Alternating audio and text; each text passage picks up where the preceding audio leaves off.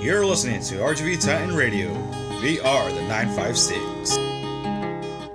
The views and opinions expressed by our guest, host, and/or DJs do not reflect the official policy or position of RGV Titan Radio, our affiliates, or our sponsors. RGVTitanRadio.com. We are the 956.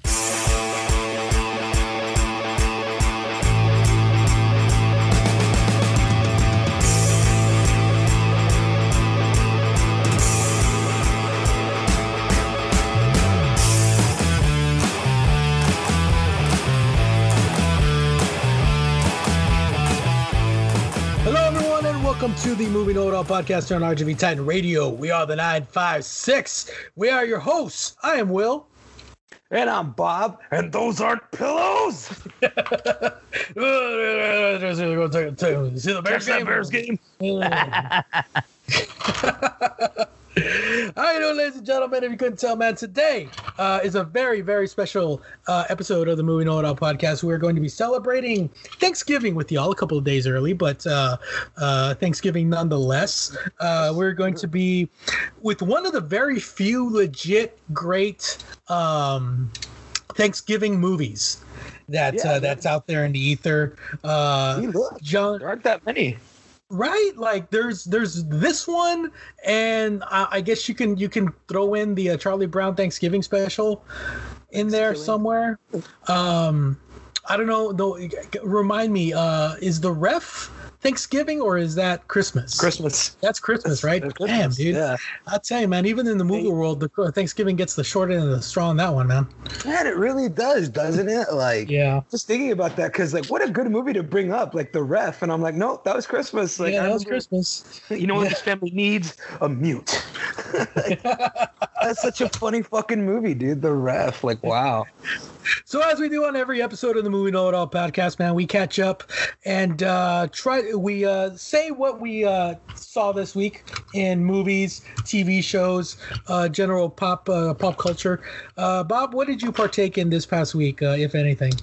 Man, like, there's so many new movies, and like, we haven't caught anything this week. Like, this week has just been so busy that like, whenever I get it, like I've been going to the doctor trying to get healthy and I'm 35. The wheels are coming off.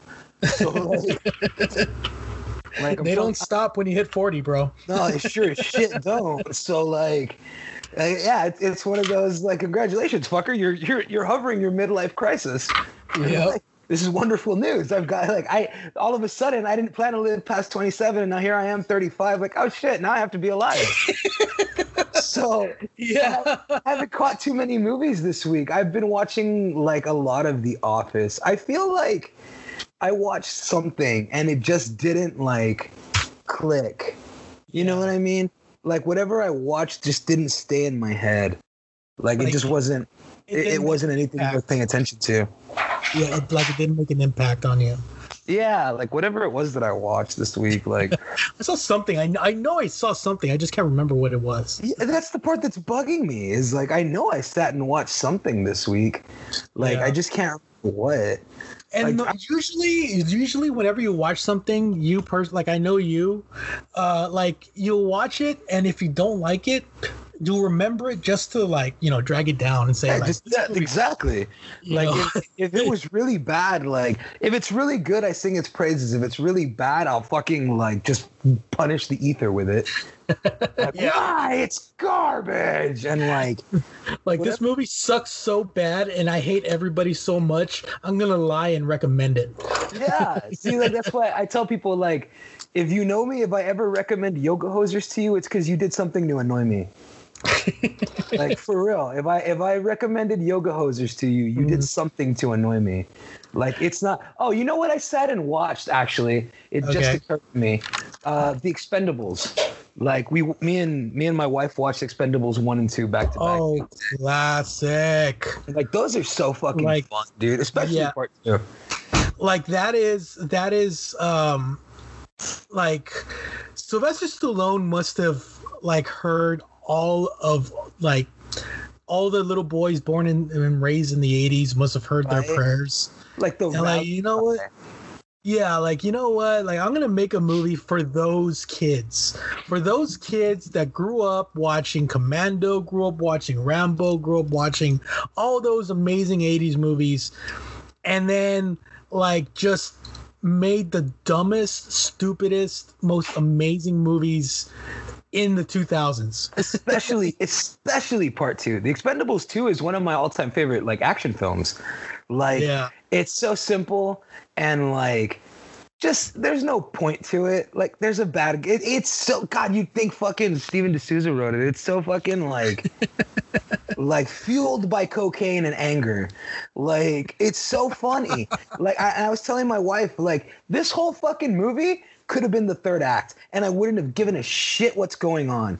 Like, if I would have walked into a movie and fucking Arnold Schwarzenegger, Sylvester Stallone, and Bruce Willis were standing side by side shooting at Jean and a bunch of other bad guys, like, hold on. What, let's watch this. Like, I guarantee you there's nothing better on. Like, Yeah. I guarantee you there's nothing better on. Like, Where did you watch that on, man? oh, dude, I went to go. It's on Prime. They just put all 3 of them on Prime. You can skip 3, nice. everybody. That's what I heard. I never saw part 3. The reason why is bro. because, yeah, that's why, because it was PG-13. I'm like, why? They wanted to market it to a younger audience when the younger audience don't know who any of these guys are. No, They don't know who none of these guys are. And that's the thing. They tried bringing in, like, part 3 sort of sets up a new Expendables crew with, like, Ronda Rousey and, like. But that's not the point of the Expendables. No, that's the point. I was like, no, dude, like, we jumped on this for the nostalgia. Yeah. Like, what are you doing? Yeah, no, Like, wait, what? Like, do you not know your audience? You're in your 60s, bro. Yeah. Like, there's no young people here, dude. There's no PG-13 kids here, dude. Like, what are you doing? There ain't nobody under the age of 15 who knows who the fuck Dolph Lundgren is. The fuck out of here. Like, oh my goodness. Like, what are you kidding me? Like, I mean, the only reason these guys know who Dolph Lundgren is because, you know, their dads watched Rocky 3, dude. The only reason any kid fucking went to see Expendables 2 was because Chuck Norris was in it and they have the internet at home. Yeah. Like, Chuck Norris is a real person? That's all he was there for, was for like one Chuck Norris joke that I'm sure he chose. Yeah. Yeah, joke. Yeah. I'm sure he picked the joke. And I liked it. It's a good one because there's some really fucked up Chuck Norris jokes. But the one he uses in Expendables 2 is somebody says, I heard you were bit by a king cobra. He's like, I was, but after 5 long and painful, excruciating days, the cobra died. And I was like, a Chuck Norris joke. It was a good one. But, like, yeah, man, I enjoyed the fuck out of that when we watched it. I was like, I haven't seen this in forever. It's funny that Chuck Norris wasted the last of his good humor on that movie. That was shit, right? That was like, so nice of him. And that's because he's still, like, in the movie. He didn't want any, like, he didn't want them to show him actually, like, murder anybody. Like, no blood. Like, with whatever he did to anybody in the movie, like, he required no blood. So, like, even when he shot motherfuckers, you didn't get to see them get killed. Like, it's so ridiculous, man. It's such a fun movie, though. I loved it the 2 times that I actually saw the movie. So what I watched this week, man, I finally was able to finish watching Lovecraft Country, my friend. Oh, man, I gotta start that. And my God, dude, like, okay, it's like remember when I said last week that the like the first couple of episodes, any other show that would have been the whole season? Yeah. Like this is just like this whole season would have been the whole run of any other show. Like, I have no idea what's going to happen in the next season because, like, the route that they went was just so unexpected and so, like, refreshing. Yeah, you know, and especially the last 3 episodes are some of the best horror that I have ever seen. Like the scares and like really? just the suspense that it builds. That's it's awesome. So amazingly done, dude. I gotta check that show out, man. It's really, really good, man. I'm not a big fan of the lead actor, mostly because his face freaks me out. But everybody else in this show, dude, is just. Let me bring it up real quick, man, just to give you guys a taste as to who's in this show. I know that Journey Smollett is in the show. There's a couple of what do you call it? Yeah, there's Journey Smollett. There's a couple of Oscar nominees on here. Like nice. Courtney B. Vance is in that. Oh wow. What's his name? The guy from The Wire. The guy with the scar on his face. I don't remember his name. I had never watched that show. I hear it's incredible. Michael K. Williams. Okay. Yeah. He's man, like everybody, even Jamie Chung, dude. Jamie Chung, who like former Real World cast member.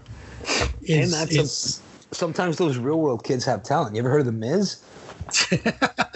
Yeah, but like she's always awesome. She always plays the hot chick, like the hot, like like with no personality whatsoever in every single thing that she plays, because like I guess they never gave her a chance to actually act, but in this show, dude, she freaking kills it, dude. Right on. That's badass, man. That's always really awesome. Good. It's great horror, dude. It's a different type of because it takes place in the 60s and the Black experience and everything. And it's really it really works, man. That's fucking incredible, man. I got to check that show out. Have you ever watched The People versus O.J. Simpson? I have. You mentioned Courtney Vance, man. I'm like, man, he was so good as Johnny Cochran, man. Yeah. Like he was killer as Johnny Cochran in that show. That whole show was really good, man. I was really disappointed in the way they portrayed Marsha Clark, because it was portrayed her as this emotional like wreck of a woman, when in actuality she's this stoic, like just powerhouse of a lawyer. She was a pit bull, man. Yeah, dude. Marsha Clark was a great fucking lawyer. And the movie that I wish I could forget, dude, was I actually saw a movie called Deck the Halls with what's his name, Matthew Broderick and Danny DeVito. Interesting. And the best part of that movie is within the first 10 minutes, because Danny DeVito moves into a neighborhood, and he gets a job working at a car dealership. And since he's a new guy, they try to set him up with a like a practical joke. Yeah. And they say, "Hey, we'll each give you $1,000 if you go out there to that old man." And there's like an old man looking at the cars and stuff, and sell him a car. He's like, "Okay, it's my first day, but I'll go ahead and do it." And he goes out there, and like he talks to the guy for like 10 seconds. Then he comes back and he goes, "Put the money on my desk." And then the old man comes in and he's like, "I just bought one of my own cars, and I paid sticker price for it. It was the owner of the dealership." That's good. And that's the only fun part of that movie, dude. I was so damn disappointed. That's unfortunate, man. Yeah. Like sometimes they hit hard with the fucking. Some movies hit you too hard at the beginning, and like you can never catch up with it. Like we talked about that, like when we talked about Batman, like how like it hits you really hard in the beginning, and then you gotta wait a good while for some fucking Batman. Yeah, man. Freaking Danny DeVito, dude. He got that thug, and he freaking screamed Batman in his face, and it was all downhill from there, man. Pretty much, man. But anyway, man, there is no downhill in this movie that we're going to be talking about this week, because I got to tell you, dude, like this movie is so near and dear to my heart. Like I love this movie so much, and it really holds an emotional place in like every year.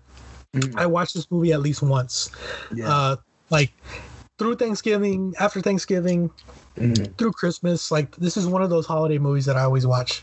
Yeah, and mostly because of Steve Martin and John Candy, and like it's a different kind of comedy, because John Candy was a hero of mine growing up. Yeah, he was so great, man. And I think that this was his best performance. Absolutely. Shit, yeah, it was. And I think that this is I don't know if it's my favorite Steve Martin film, but if I had to pick one Steve Martin, if they had to like say that I can only watch one Steve Martin film for the rest of my life, I wouldn't be mad if it was this one. Yeah, I was gonna say, like, if I had my choice, it would probably definitely be The Man with Two Brains. Absolutely. I know a lot of other people would take fucking The Three Amigos, but Planes, Trains, and Automobiles, man. Like, what a fun fucking movie. It's so weird because, like, it's not a movie that I watch very often. Yeah. But as I've been, like, I go a few years every now and again without watching it, and the older I get, the less funny the more it hits you, right? Because it hits a little too real. Like, I've met those people that just like, man, are you not reading the room, dude? Like, I'm having the worst fucking day imaginable. You're not helping. Like, leave me alone. And like, this whole movie is just John Candy not being able to read the room. But see, here's the thing. Like, this is how charming John Candy is, though. He's supposed to come across as unlikable, right? But he's so likable. I mean, like, I was watching it, and I was watching it with my wife, and like, she's like, I love this guy. Like, this guy's so lovable. Like, he's not annoying at all. Yeah. Like, he's only annoying to Steve Martin because you know, Steve Martin, you know, has some place to go or whatever. Any other situation, man, like, I would love to hang out with Del Griffith, dude. Right? I would love to be. Yeah, like, I'm surprised he doesn't have any friends. Yeah, it's weird, right? That's weird to me that he wouldn't have any friends. Like, bullshit, you wouldn't have friends. Like, you'd have friends, you'd meet people just as weird as you. Like, because he's not that weird. He's a funny dude. I think the problem is that Steve Martin is just by nature boring in this film. Like, he plays everything straight, which is so good. Yeah. Like, which is so off character for Steve Martin, though, because at the time he had done The Jerk, he had done The Man with Two Brains, he had done I think he had already done Three Amigos. He was known for Saturday Night Live. Like, all his characters were these wacky, crazy, like, eccentric, out of control characters. And then he plays a straight man to John Candy. and it's so weird because, like, I had watched I remember being a kid, and I don't remember what I had wanted to movie that I was hell bent on renting, and like, we went, but The Out of Towners had just come out on video with Steve Martin and Goldie Hawn, and my mom rented it, and she was like, you can watch whatever you want to watch after I watch this. Like, I want to watch this movie. So I was like, whatever. And I just sat and watched it with her. And I remember thinking, like, dude, this movie doesn't have to go this hard. It doesn't have to be this funny. Like, it's a super funny fucking film. And it just sort of kicked a Steve Martin revival, like, for me when I was younger. And I was like, well, now I want to watch, like, The Jerk, and I want to watch Roxanne, and I want to watch Three Amigos again, and fucking The Man with Two Brains again, which is still, like, to me, that's the funniest movie in the world.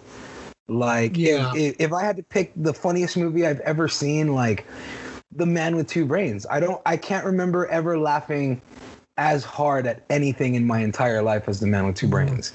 Like, it's just the perfect amount of slapstick. Like, I will take The Man with Two Brains over any Naked Gun movie, like, any day of the week. Yeah. Like, I can only recall ever laughing that hard at another film, and that was like Black Dynamite. Like, those types of like slapsticky films and shit, like the spoof movies, like a spoof movie, whatever. Like, The Man with Two Brains is not that much of a spoof movie, is it? Like, it's just a straight up comedy. Like, it's not a spoof. It's like Naked Gun if it was a mad scientist. Yeah. And like, everybody, I just love how he plays it straight throughout the whole movie. Like, Steve Martin has such a talent to play a straight man and like still be like overwhelmingly funny. Like, even in this movie, he's super fucking hilarious. Like, it's still one of my favorite like mean jokes I've ever heard. If I wanted to hear a joke, I'd follow you into the John and watch you take a leak. Like, it's such a fucking great mean-spirited joke, and like, he's a reactor. Like, his so reactions. Good. He would do, to me, he would do what Chevy Chase would try to do in like the vacation movies. Like, when he'd snap, like, and like, Chevy Chase is funny when he does it, but like nobody does it quite like Steve Martin. Like nobody snaps like quite like Steve Martin. Exactly. And that's what's so great about this movie is that it really is a basic story. Like it's just a story about these two guys trying to go from point A to point B. Mm-hmm. This movie was written by John Hughes, man, and I got to tell you, man, John Hughes was a freaking dynamo of a writer. Man. He was so good. He actually based this on a time that he was actually trying to go from New York to Chicago, and he ended up in Wichita. Yeah. Right.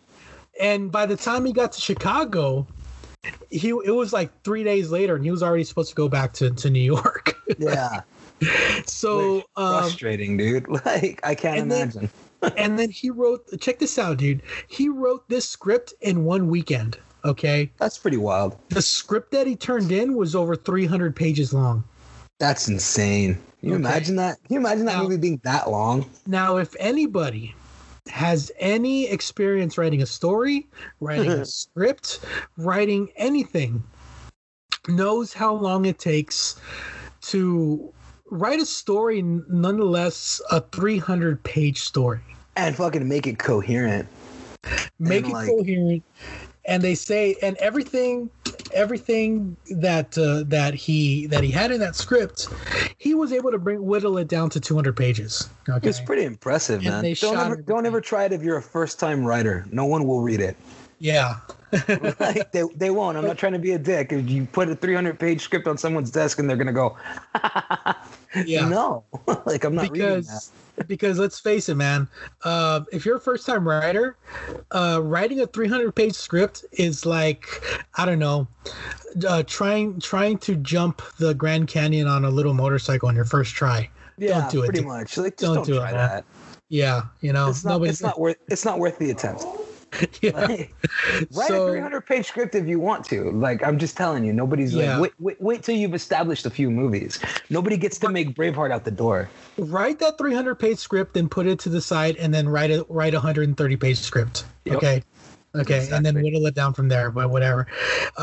Get your artistic stuff all on page, man. Like write it. Absolutely. Write it and but don't expect to get it done in your first shot out. Yeah. So when they filmed the movie, the first cut of the movie was over 2.5 hours long. Can you imagine that? So and legend has it that somewhere on the lot in Warner Brothers, there is actually a 2.5 hour cut of Planes, Trains, and Automobiles somewhere in the archives. They probably hired Amber Heard for it too. Oh God! Don't get me started on that. Yeah, Jesus fuck. Right, like moving on. Yeah. See, that's the kind of shit that's the reason why people laugh at liberals. Anyway. I digress. Okay, so I'm sure there's a couple other reasons, but sure, that's definitely one of them. That's definitely one of them. Okay, like for real. So when this movie came out, it was a modest hit. You know, it was pretty good. But I guess people were more interested in his teen comedy movies.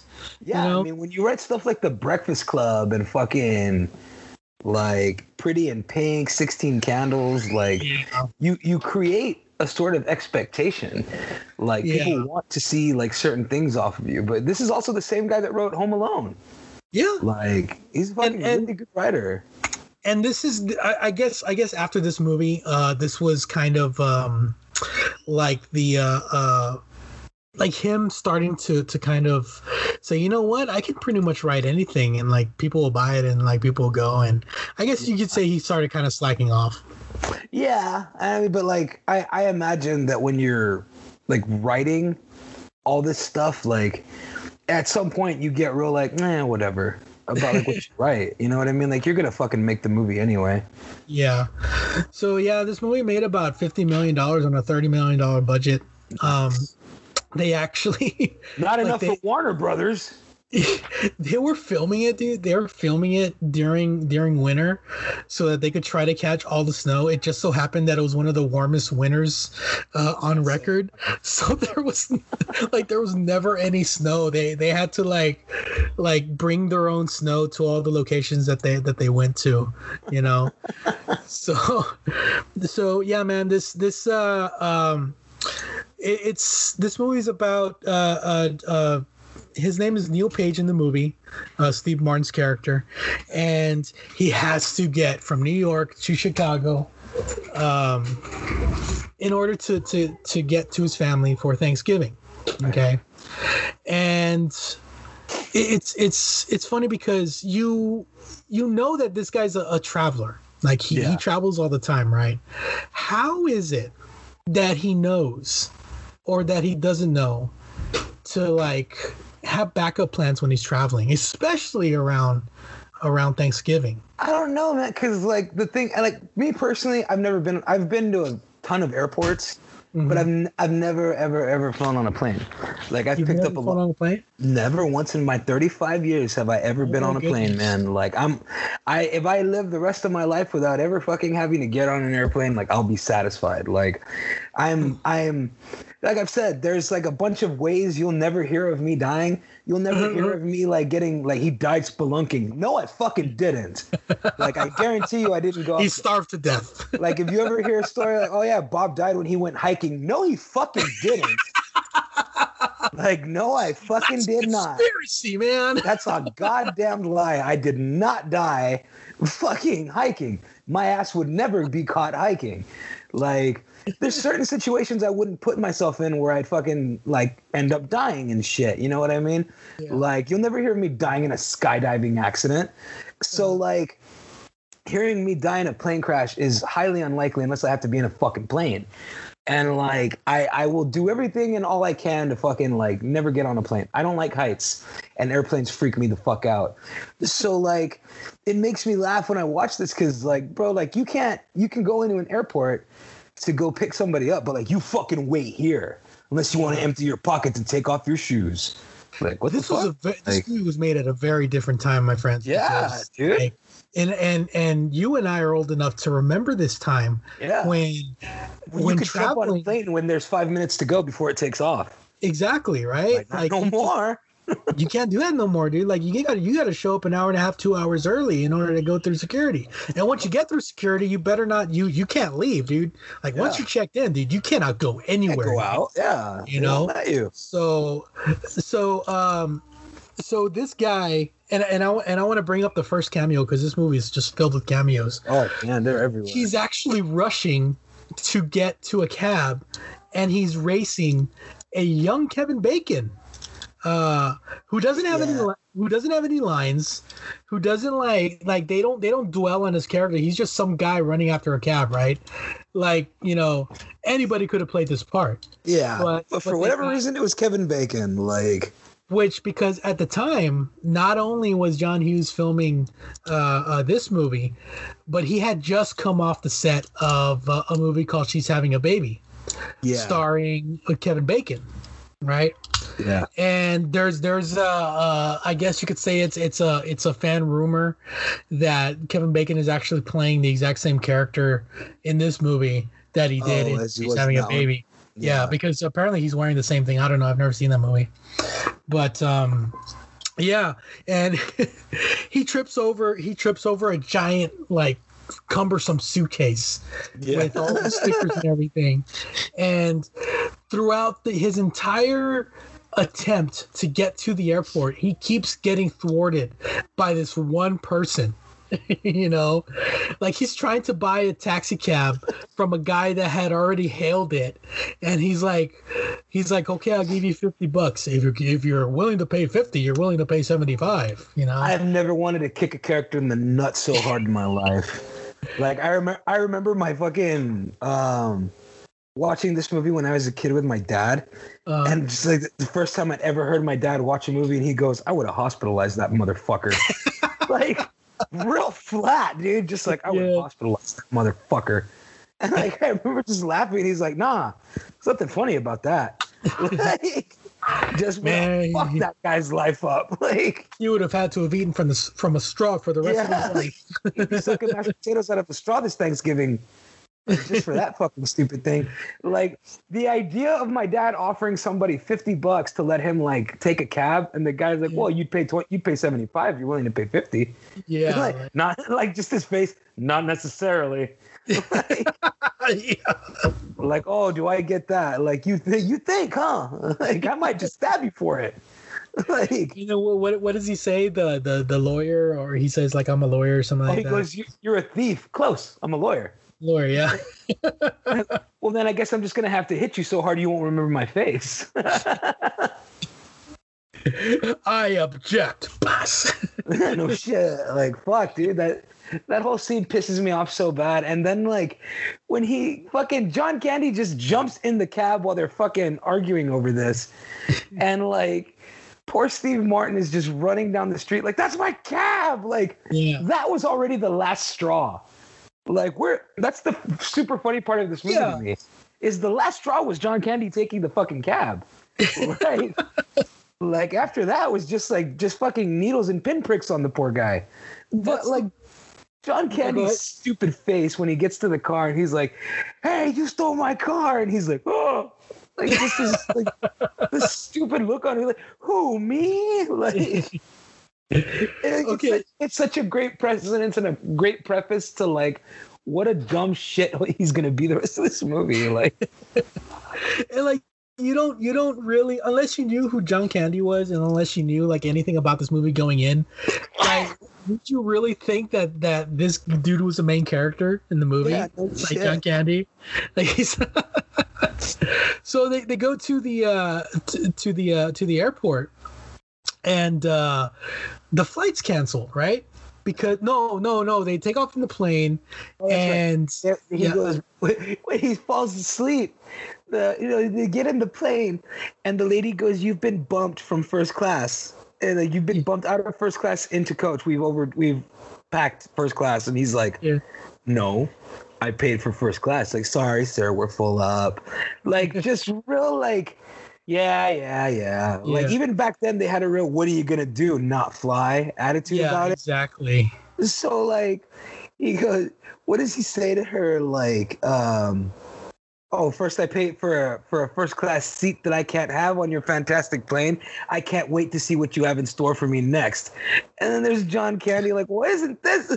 How's this for a coincidence? Like, son of a bitch. So, at what point does he look over at him and he notices who he is? Oh, and they're right before they get on the plane, they're sitting in the lobby. Yeah. And he looks across from him and John Candy tells him, like, I know you, don't I? Like, I never forget a face, but damned if I could remember your name right now.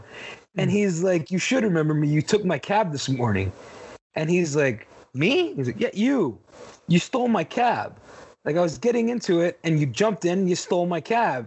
And John Candy looks at him real blankly for a second and goes, you're the guy who tried to steal my cab today. Like, oh, you son of a bitch. Like, right there would have been like, all right, man, I'm just going to go sit over here. Like, motherfucker, am I just going to go sit over here?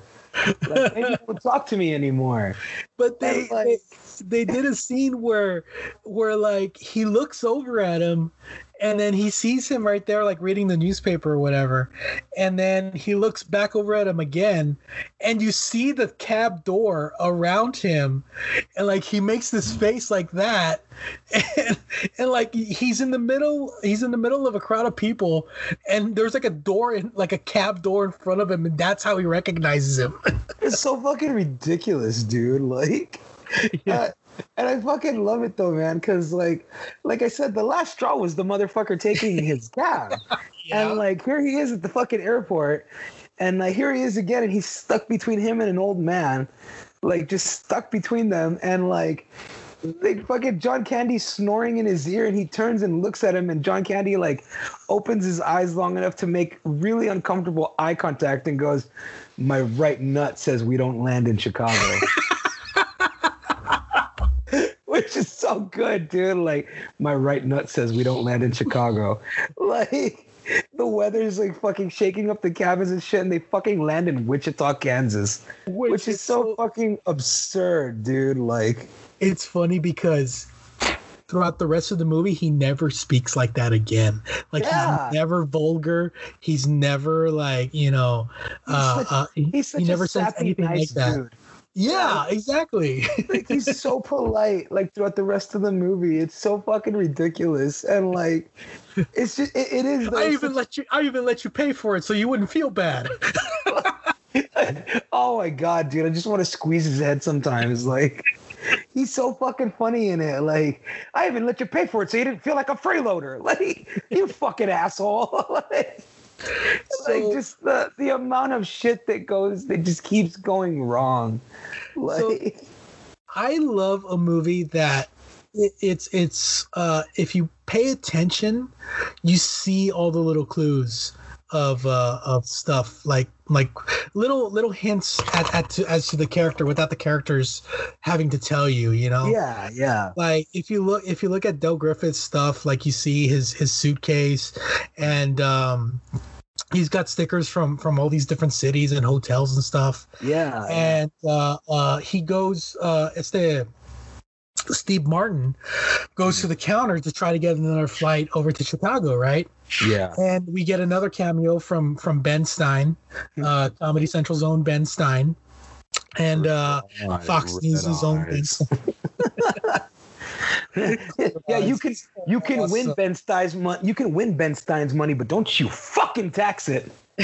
Yep. So, like, sons of bitches. Believe it or not, this is Ben Stein's very first movie. Get the fuck out of here, really? Yeah. No, it couldn't be. It'd have to be Ghostbusters. He wasn't in Ghostbusters. No, he's in Ghostbusters 2. My bad.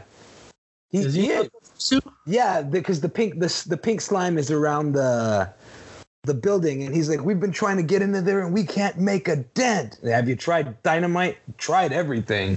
Like, that's not Ben Stein, is it? Yes, it is. I guarantee goddamn to you, it's bad. Ghostbusters 2 is 89, though.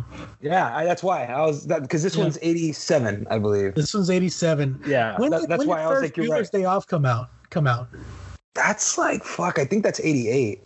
Was that 88? Okay, yeah. First Bueller's Day Off is 88. Yeah, then because I know fucking Breakfast Club was 85 and Breakfast Club was first. Yeah, and then Pretty Pink was 86. It was 86, and then 16 Candles was 87. So I'm pretty sure. Yeah. It was 88. 86. 86 was Ferris Bueller's Day Off. Yes. Patty with the know-it-all save. 86. Oh, there you go. Right. Thank you, Patty. Thanks, Pat. Love you, baby. Yeah. You're so amazing. okay, so Ferris Bueller's Day Off was his first movie then. Mm-hmm. So he Steve Martin finds out that he can't get a flight, so he's trying to get.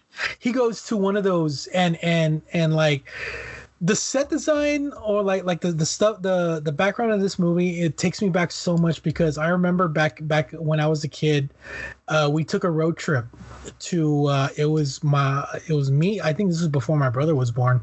It was me, my parents, my grandparents, and my aunts and my uncles. And we all drove from here in the valley to California. And some of the stops that we stopped in looked exactly like this, like with, Holiday Road. With oh god, that song. Oh, I both love and hate that song. You know, so Lindsey Buckingham, man, freaking Fleetwood Mac. So yeah, man, like it's that whole 80s wooden aesthetic where everything was made of wood, and like they had the glass over the posters with the like looked like a light box in it, you know. Yeah, hell yeah. And he's there trying to call hotels, and he meets up with Del Griffith again, and he says the line, while you were trying to get another flight, while you were calling home, I called a hotel. Okay. Yeah. Which hit number one, you know, as to what he is. And he knew the airports too much. Like he knew what was going to happen. Yeah. So he's one of those dudes who's traveled so much that he can see the telltale signs of when shit's going to go bad. Exactly. exactly. Like, He knows. he's so good at it. Like, He's so in quick. tune. Yeah. He's in tune. You know. Like, it's the one thing that he gets right. Like, he's always right about the traveling. Like, he's always always right. So they get a hotel, and who was it? Was it the hotel with the? It was kind of like an hourly rate kind of hotel. Yeah. So this is like my nightmare, dude. Okay, this is my nightmare. I think it's everybody's nightmare. Like, this movie is very much like, that's a personal human nightmare, is to go through something like this. Yeah, like not getting stuck, not like, doing all that. Staying in a hotel room with somebody like this, okay? Yes. Like, exactly. I'm not the cleanest person in the world, dude. I'm not. No, I'll admit it. I'm not. I live with you, for Christ's sake. My condolences, Will. So no, but man, this cat, Del Griffith, God bless his heart, dude. Like, for as nice as he is, dude. Man, he just does everything he can to like get on everybody's nerves, dude. He leaves his clothes his dirty underwear in the sink. Faucet, dude. Goddamn. He takes a bath and he uses all the towels, dude. And he okay. Yes or no? When you take a shower and you use a towel, do you put the towel on the floor to clean your feet? Right? This cat doesn't. Okay. Yeah. The whole floor is wet. It's like he showered without the curtain. You know what's so funny that you mentioned this? Me and my wife me and Patty were legitimately having this conversation earlier, and I told her, like, thank you. Like, no one's ever complimented me on that. And she was telling me, she was like, dude, I'm so glad you have some of the best shower etiquette of anybody I've ever lived with. Like, there's never a puddle on the floor. Yeah. And I would tell her, because my mom would tell me, like, when my mom would like take a shower after me, she's like, it's like stepping into a puddle of your own piss. Yeah. Like, I hate it. Like, she would get super mad about it. So, like, since I was a kid, like, I towel off in the shower. Yeah. Like, I towel off before I step out. And, like, I've lived with people that, like, I've had to share the bathroom with, and they fucking get out like a dog and just shake the water off all over the tile. And, like, exactly. It's so fucking frustrating. It really is. Like, honest to God, guys, if there's any like men out there listening, like, and you're like, well, it doesn't bother my wife. It bothers your wife. Yeah. It bothers her, dude. And it's gonna be one of those things that in like 5 years, when she's like, I'm done with you, I don't ever want to see you again. And you're like, why? I guarantee you that's gonna be one of the main reasons. Like, dry off in the tub, dry off in the shower. Like, the less water you get on the floor, I shouldn't be teaching you guys this, but like, for real, a lot of people don't have that etiquette. Like, it's a weird thing. Like, and it's so funny that we were talking about it earlier, because like, I don't even know what brought it up. She just like brought up, she's like, I appreciate your shower etiquette. Like, you don't leave puddles all over the floor. And she was telling me her ex would leave like just these puddles of water on the floor. And I'm like, dude, why? Like, that's so weird. And like, but the more I think about it, I'm like, yeah, people do that. Like, they don't think about it. They just do it.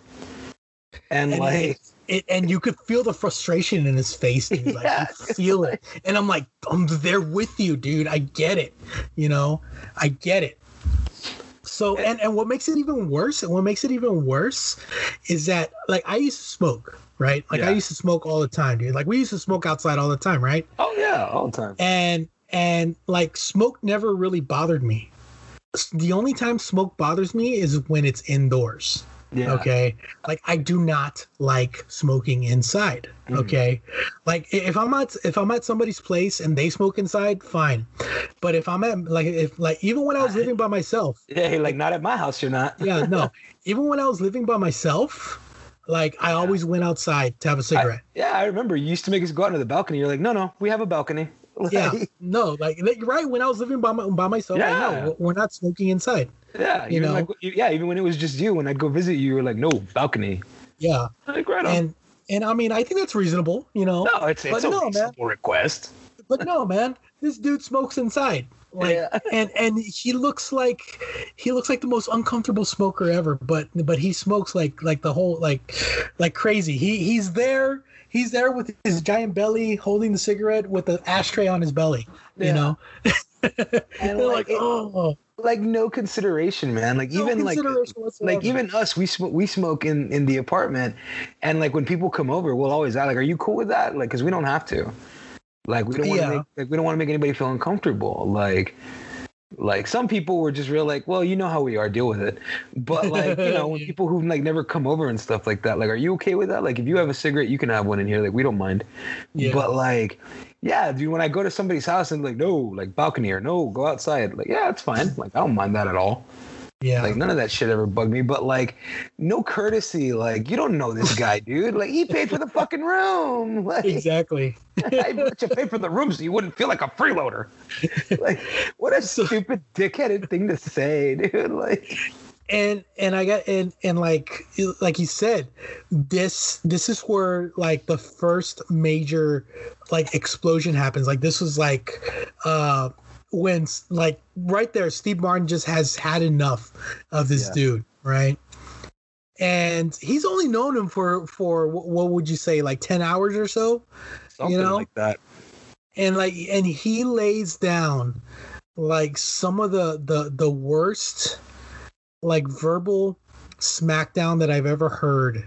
You know, it's so mean, dude. It's so mean. It's so mean spirited. Yeah, he says like one of the worst things that he said. Like he goes, "Didn't you notice on the plane that when he started talking, eventually I started reading the vomit bag?" Yeah, dude. Like, oh my god, dude. He's like, here's an idea. Have a point. It makes so much more interesting for the listener. You're a miracle. Like, yeah, and like he just lays it into him, dude. And the look on John Candy's face broke my freaking heart. It still does. It's still like I'm watching it earlier. I'm like, man, dude, it still makes me want to cry the way he's looking at him. Like, I don't like this. Like, I still feel it. I laugh and then I feel bad for laughing. Like, I feel bad. Like, I feel like that the look on his face makes me feel bad for being upset at him for spilling beer on the bed. You know? Yeah, dude. Like, have you ever spilled beer on anything and then like it dries? Yes. It's one of the most disgusting, and that's because I love beer, dude. Yeah. Like, it's one of the most disgusting smells you'll ever smell, dude. And for him to have to sleep in that.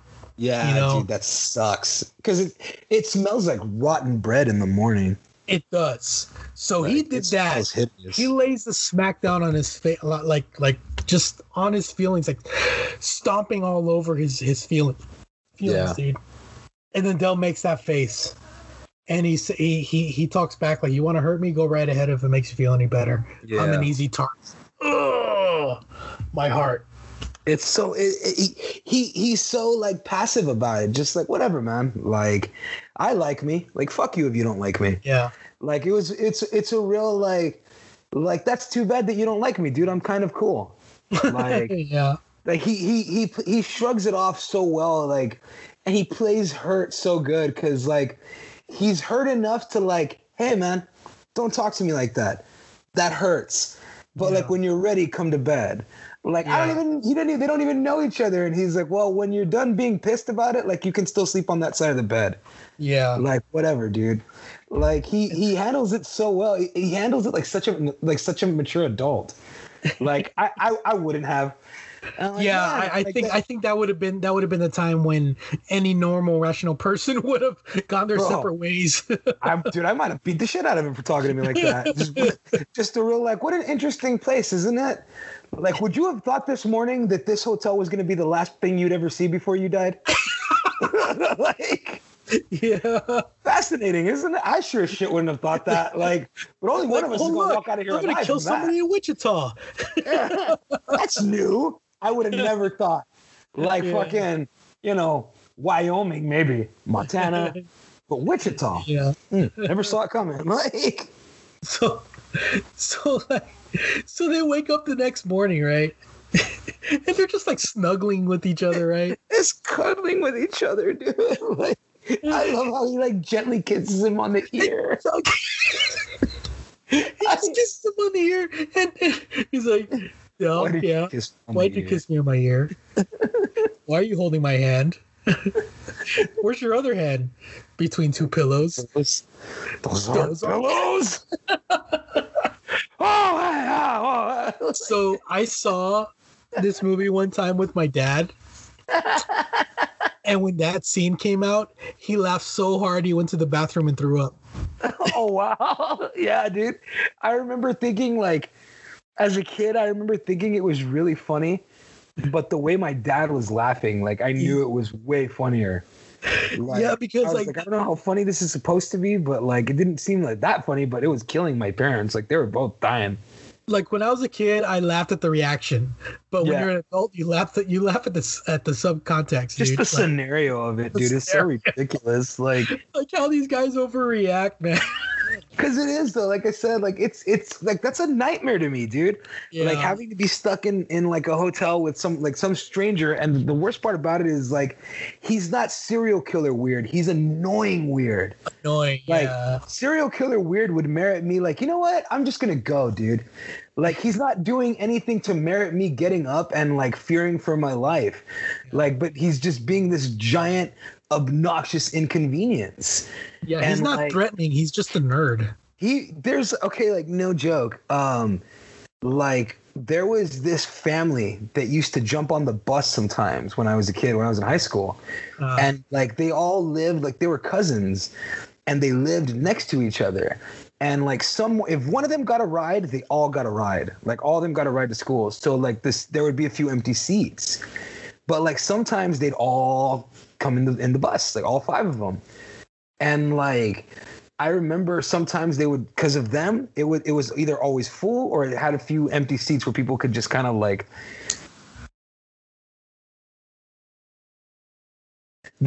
sit in a way that would make people like leave. And yeah, dude, like they had one of them, I can't remember what his name was, but he was like hella into anime.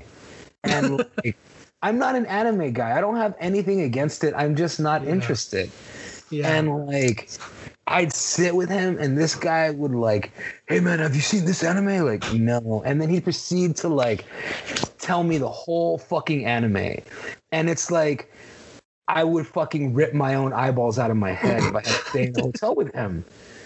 Like, yeah. And it's not that they're bad people. It's just that nothing that they say interests you. Yeah, like he was the dude was never mean. He never said anything remotely like rude or fucking like mean at all. I just like every time I had to sit next to him, just like fuck. Yeah. Again with this shit, dude. Like like I know the ending of some anime called Ninja Scroll. I've never seen it. I don't know what it is. I know what happens.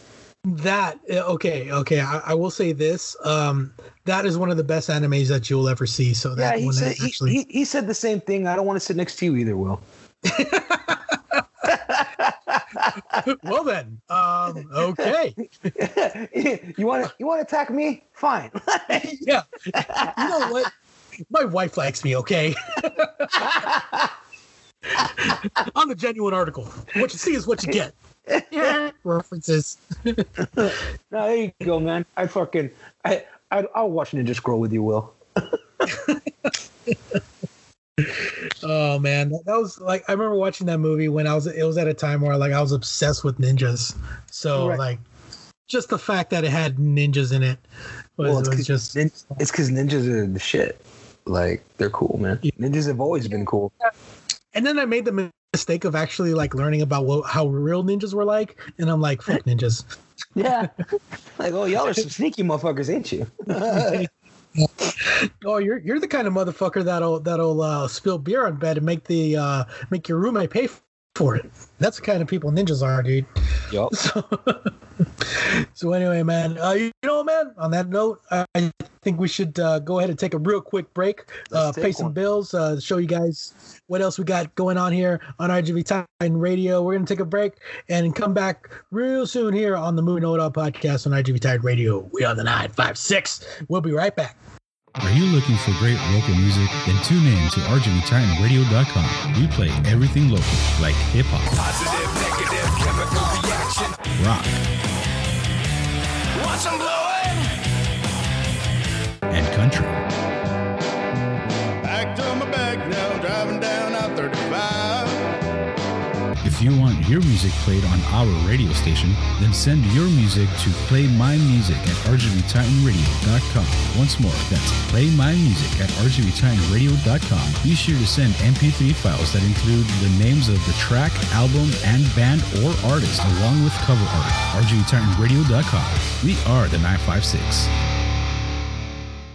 From the depths of the primordial ooze of pop culture, two figures emerge to bring their gift of knowledge and films to the masses. Their only qualifications? They watched a hell of a lot of movies when they were kids. They're not just experts. They're not just fans. They are movie know-it-alls. Join Bob and Will every Wednesday at 5 p.m. as they host the Movie Know-It-All podcast, only on RGV Titan Radio. We are the 956. Hey, Elliot, I'm just calling you, man, to see if you wanted to go to the show over at Yerb. Let me know, dude. Call me back. Bro, this club is popping off right now, man. I'll send you the location, dude. Get out here. Look, man, I get it. You're social distancing. But come on, man. Let's go to the mall. Let's go have some lunch. Don't be that guy. COVID-19 is serious. Always wash your hands, always wear a mask, and only go out for the essentials. This message is brought to you by rgvtitanradio.com. We are the 956.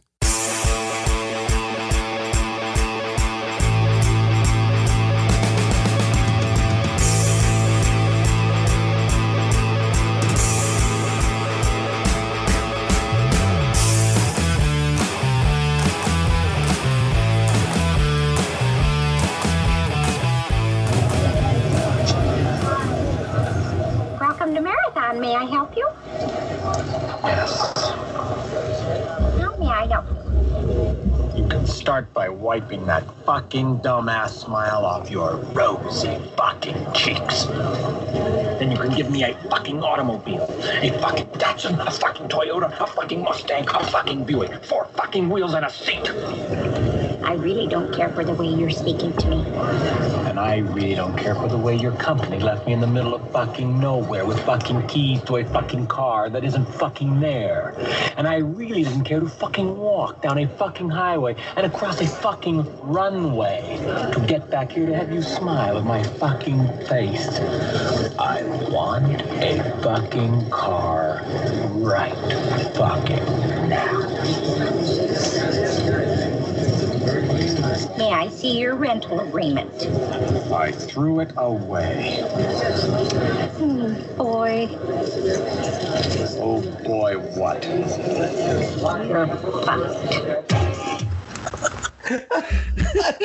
I love that scene so goddamn much. That scene, my friend, is the reason why Steve Martin took this role. It's so fucking funny, dude. Like after everything, dude. Like Steve Martin is not a vulgar guy. Like, he's not a vulgar guy. To hear him say there's 17 fucks in that scene. Okay, in less than a minute. Yeah. All right. This movie is rated R because of that one. Because of that scene, yeah, dude. The movie could have easily been PG, dude. Nope. And I love it though, man, because I understand that all too well. Like, to be jerked around so fucking much by somebody, and it's so weird because I try really fucking hard to not be an asshole, especially during these times to people. Yeah. Like, I know we're all going. It's not just me going through a fucking pandemic. We're all going through it, and some of these people don't want to fucking be working and shit. And I understand, because I've picked up food from places, and I come home and the order's fucked up, and I want to call them back and you stupid motherfucker, and what's so fucking hard about it? And it's right there on the screen. We confirmed it twice. You just push a little fucking picture in the gut.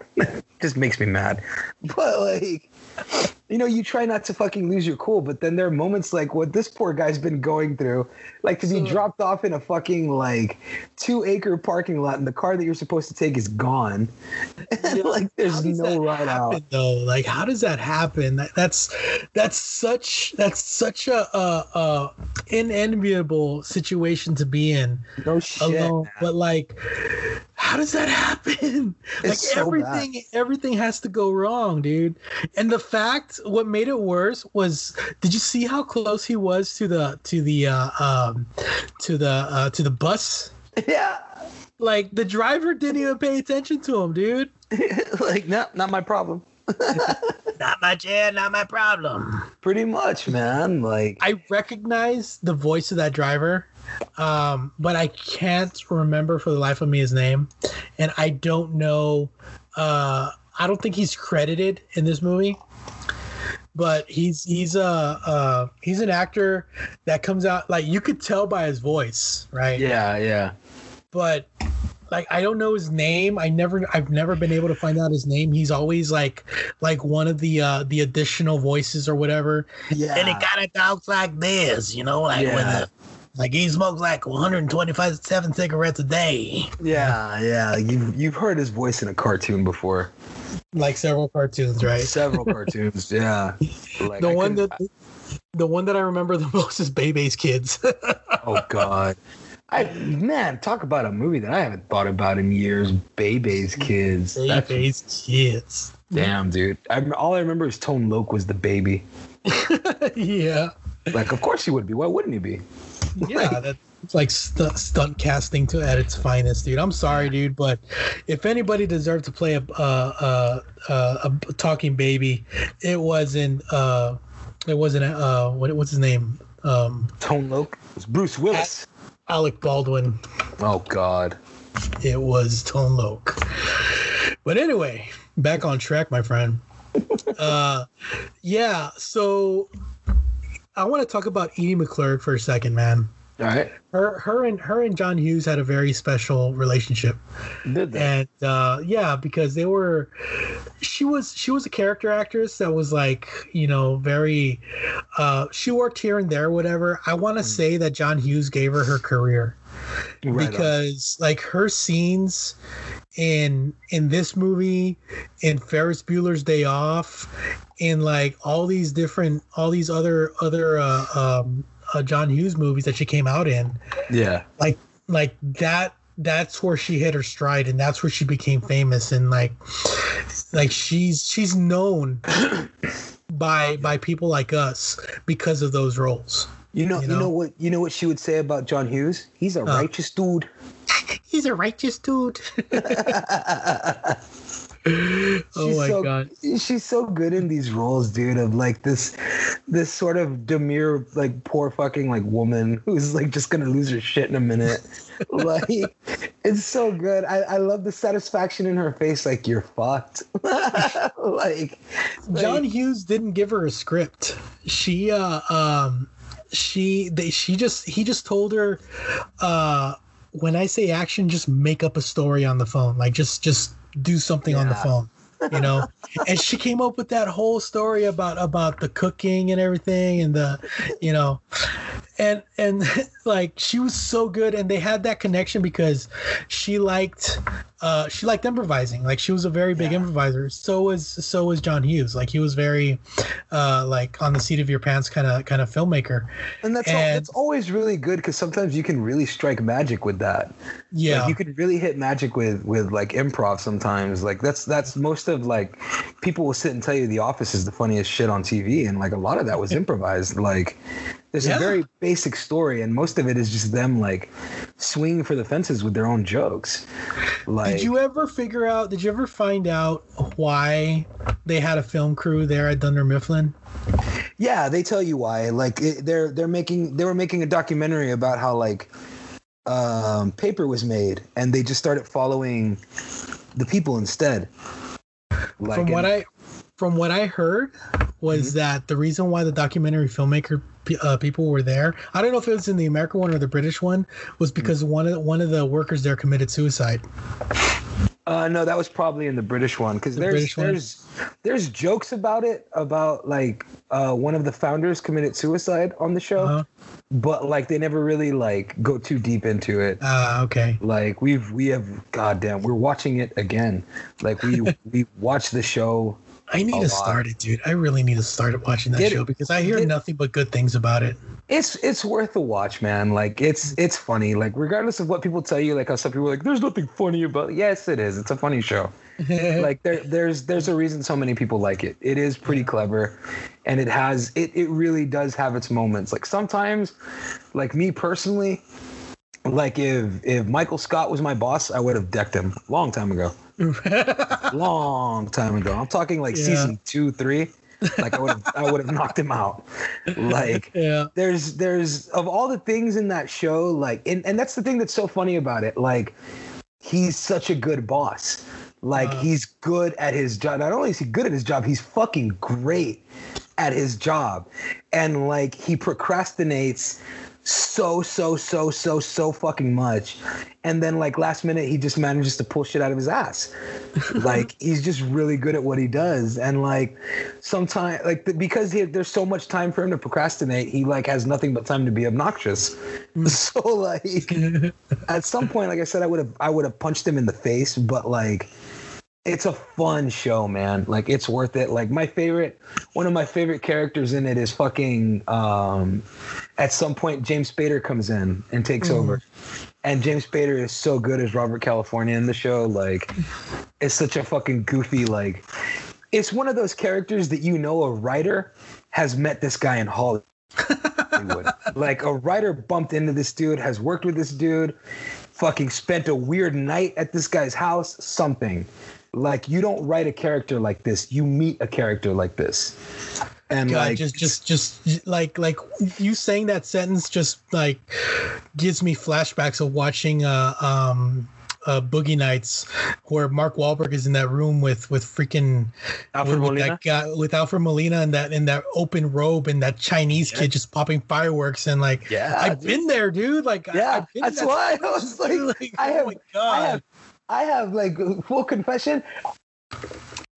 I have picked up my weed from some weird motherfuckers, and like it's not unlike that scene, dude.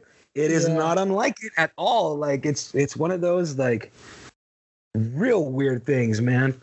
Oh my goodness. So yeah, man. Edie McClurg, dude, still alive and kicking, still with us, looking great, by the way. Like she looks phenomenal for her age. She does. Like, she still looks the same. Yeah, dude. Like she's pushing 80 years old, and she still looks great, and she's still hilarious. She's still hilarious. I had no idea she was already in her 80s. Like that's fucking crazy. Man. Yeah, dude. Like she was born in 1945, so. Wow, good on her. She's still looking great. She's still working, and she holds her own against comedic giants like Steve Martin, for God's sake. You know, so good on her, man. What happens? What happens after this scene, man? Do they finally go to a train? Is it like after this scene where they go on a train? No, I think the last one is the last thing they ride is the train. They ride the train to like,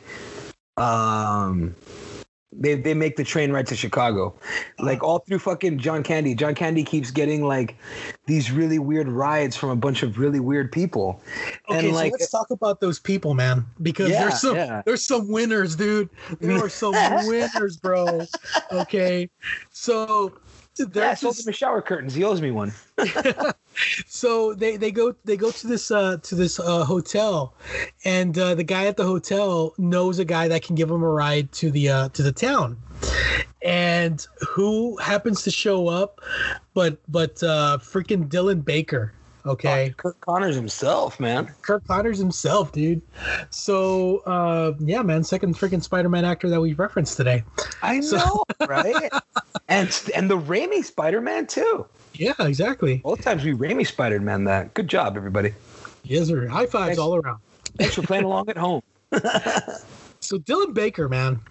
Okay, he's it's funny. I'll always remember Dylan Baker because his birthday is actually right before a day before mine. Oh no shit! Right, his birthday is actually October 7th, and Yeah, man, this guy. Okay, so I always think your birthday's on the 10th. Yeah, no, it's on the 8th. You know, we've known each other for 15 years. I figured you'd know that by now, but I guess not. Hey, man, my dad thought my birthday was on the 17th. I'm like, that's 9 days after my birthday. Like, he did. My dad would always tell me, like, he fucking, like, no joke, if my mom wouldn't call him and like, hey, like, call your son and wish him happy birthday, idiot. Like, because like for like 4 years, I didn't know, because like for 4 years, mom was like, fuck him. He's so goddamn smart. He can remember on his own. And like, I'd go like a week, and then my dad would like call me like, hey, isn't your birthday around here? I'm like, yeah, it was a week ago. Like, oh shit, why didn't you tell me? I'm like, because I don't call you to wish myself a happy birthday, dick. Like, hey, Dad, it's my birthday. Recognize. Like, bro, I call you on both of yours. Like, I have a feeling. I'm gonna be that way with my kids because my kids have such odd birthdays. Like Ceci's on the 19th. Like, yeah, like, oh god. Anyway, what a weird number. And then Julie's is on the 28th, I think. 28th makes a little more sense for some reason. I don't know why. No, it doesn't to me. I'm more of a rounded. Yeah, the 19th is like, whoa, wait, what? It's an odd number of people, I guess. So yeah, man. So Dylan Baker, dude, freaking. I don't know if he's not been nominated for an Academy Award. He should be, because he's such a dynamic actor. He always plays these. Yeah, like he always plays these like stiff upper lip kind of like, you know, like very taught, learned individuals, or stuck up. And you know stuff like that. On this one, he just plays a straight up hick, dude. It's so good too. He looks like he's gonna murder them. like the faces that he makes when he's about to hawk a freaking look, dude. It's everything about his face just kills me, dude. In this movie, like, so I don't know. You the fella that sells the shower rings. So I don't know if you noticed this, man. But when he goes to shake Steve Martin's hand, he spits on his hand first. Yeah, he spits on his hand first. I caught that. Like, he improvised that. He improvised that. It's so good because Steve Martin just no sells it and shakes his hand. Like, see, here's the thing. Steve Martin is a hardcore germaphobe. Germaphobe, yeah. There ain't no banjo that's gonna make that comfortable for him. Like, and then one of the best lines of any movie is when he goes, "No, don't worry about it. The missus will get that for you. No, it's okay. Come out here and get the suitcase for this man." And she comes out. She's just like 4 foot tall, little girl, right? Little tiny and he person. Goes, "Don't worry. She may not look it, but she's strong enough. Her last kid came out sideways." Her last kid came out sideways, dude. And she just like slams the door. like she's like try me, you know? Yeah, like say something, man. Like, do it. It's so fucking funny, dude. So they get into the car. They get into the truck, and they travel. What was it, like 30 miles in the freaking freezing in the freezing tundra that is Midwest America? I don't know. Yeah, you know, like central. I don't know, but the what makes it so funny is that when they get there, there's a close up of each one of their faces, and they're both like showing their teeth, and then it shows the dog. Yeah, dude. Like, the dog is frozen.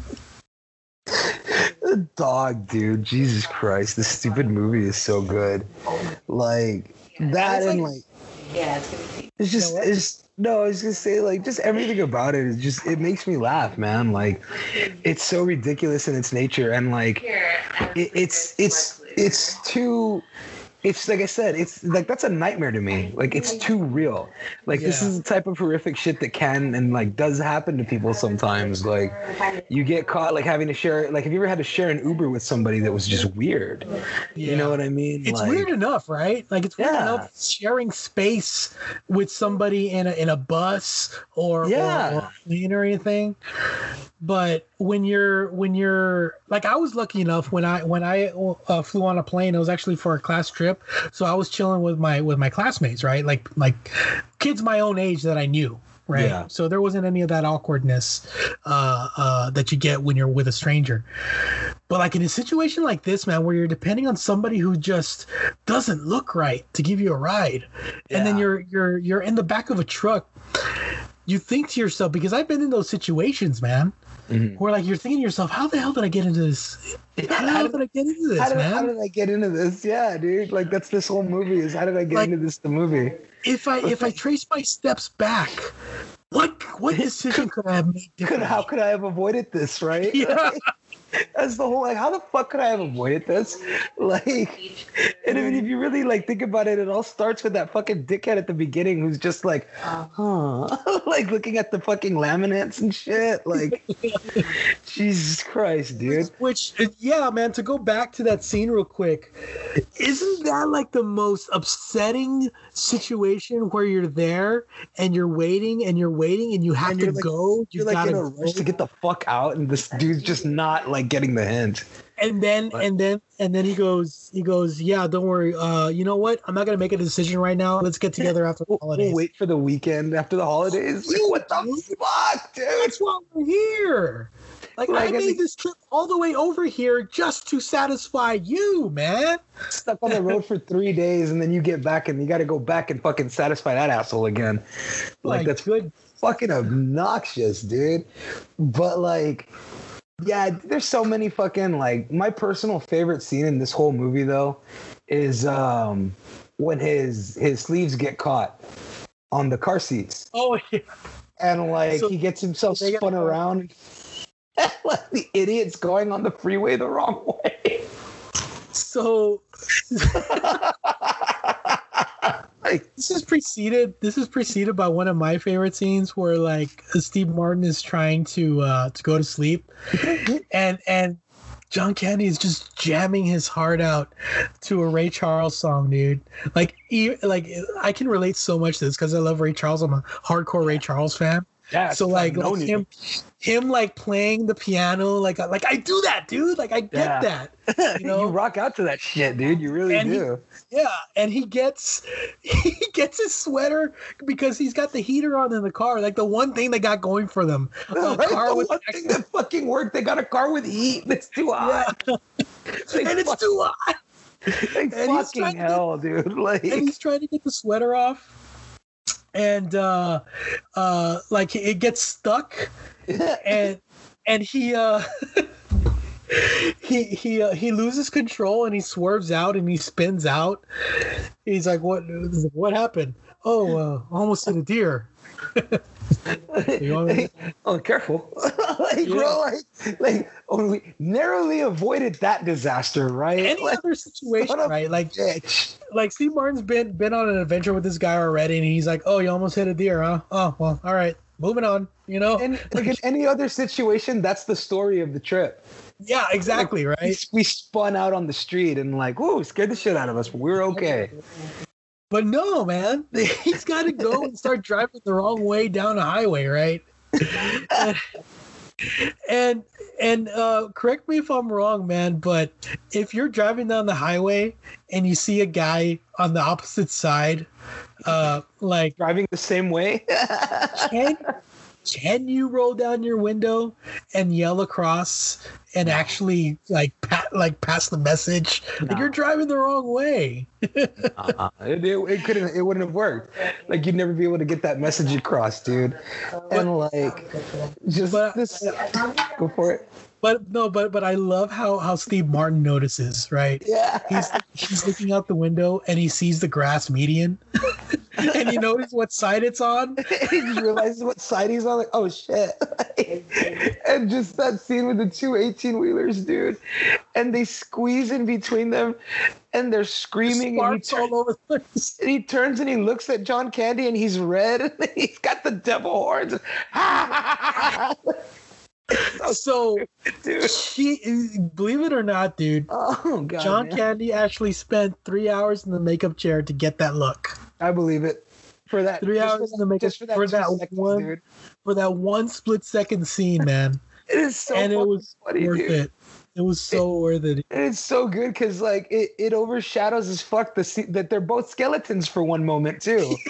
Like it completely overshadows that when he turns and looks at him and just John Candy's the devil. Like, fucking why, dude? Like, it's such an unnecessary scene. Like, they didn't have to take the time to do that. Like, the idea of them being stuck between two 18-wheelers, scraping them, is fucking funny enough. But, like, that they took a moment to just make that slapstick moment, like, for no reason other than to do it. It's so fucking funny to me, man. And, like, it's still one of those scenes that, like, when I was a kid, I almost pissed my pants. I was laughing at that. Like, I couldn't handle it, dude. It's so out of nowhere. Yeah. Like, it's so out of nowhere. And I remember even watching, like when I was younger, they did like a Family Guy movie, and like with like Stewie and Brian, and like they do the exact same shot. Yeah. Where like Brian looks over at Stewie and he's like the devil and he's laughing, and like even that fucking killed me. Like even the parody of it made me fucking like just burst into laughter, and like. It's so unnecessary, but like it really does make the scene. Like it really does make that scene for me. Like, but it doesn't end there, dude. It doesn't end there because, like, they're trying to get the like their composure, and then the car gets on fire, dude. The car just explodes. It's totally engulfed in flames. It makes me laugh because like I've seen it happen before. Like where I had a fucking a buddy of mine, like he was like parked at Walmart and like I had bumped into him. This is out in Edinburgh, and we were talking and he was just telling me how much everything sucked. And I'm walking out the store with him, and there's fire trucks in the fucking parking lot, and his car is just a black char.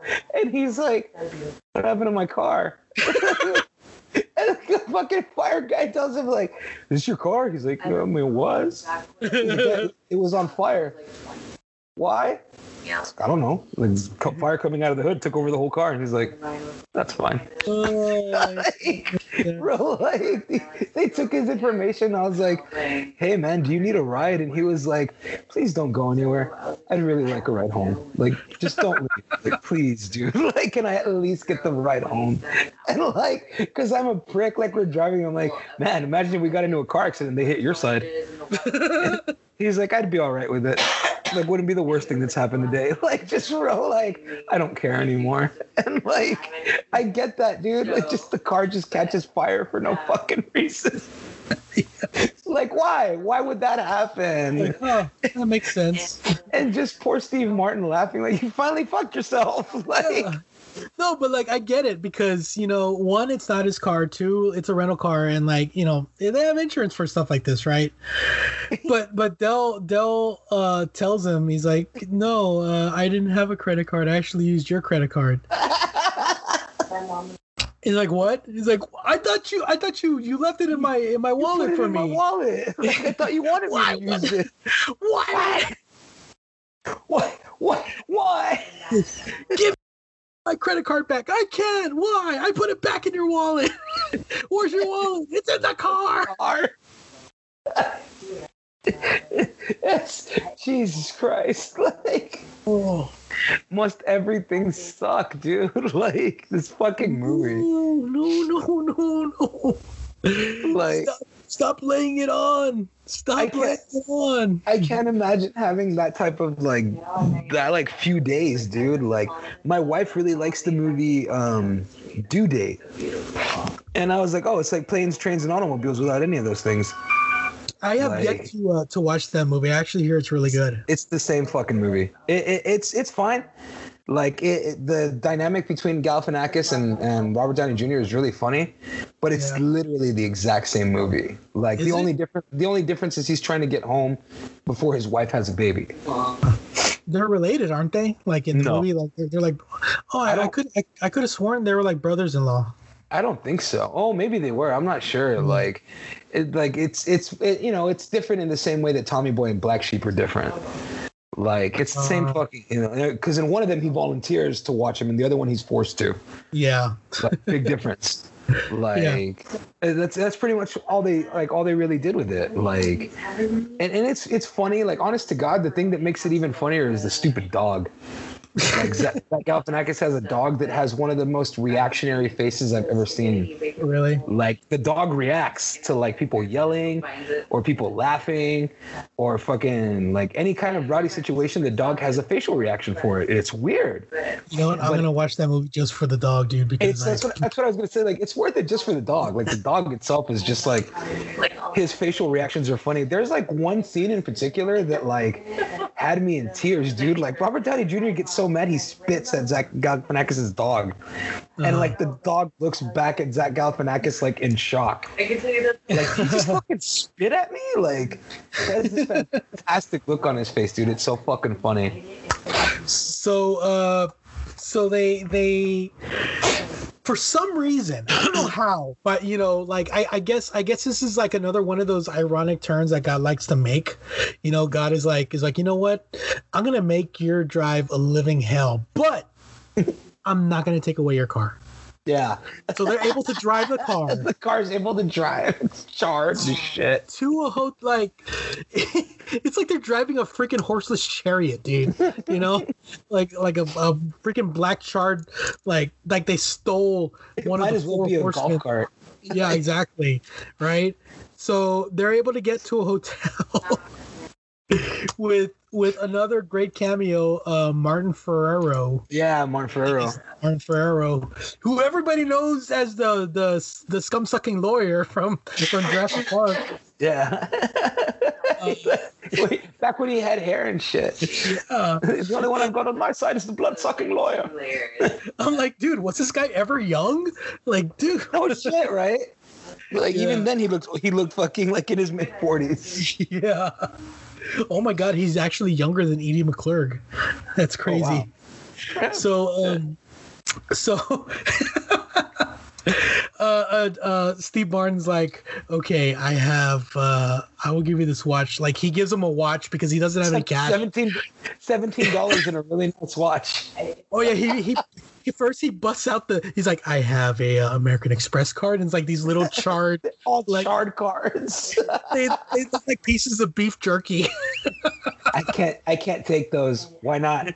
Those aren't credit cards. And then John Candy, bless his heart, he reaches in his pocket. I've got $2 and a Casio. I don't suppose you have $17 and a really nice watch. No, but I've got $2 and a Casio. God. And he shows it off on his wrist, and like the comedic timing that guy has, man, is just unparalleled. It's so good, dude. It was so fucking good. Like, he was so in this fucking movie. And like, I understand where Steve Martin's character is coming from by making him, like, at first making him sleep outside.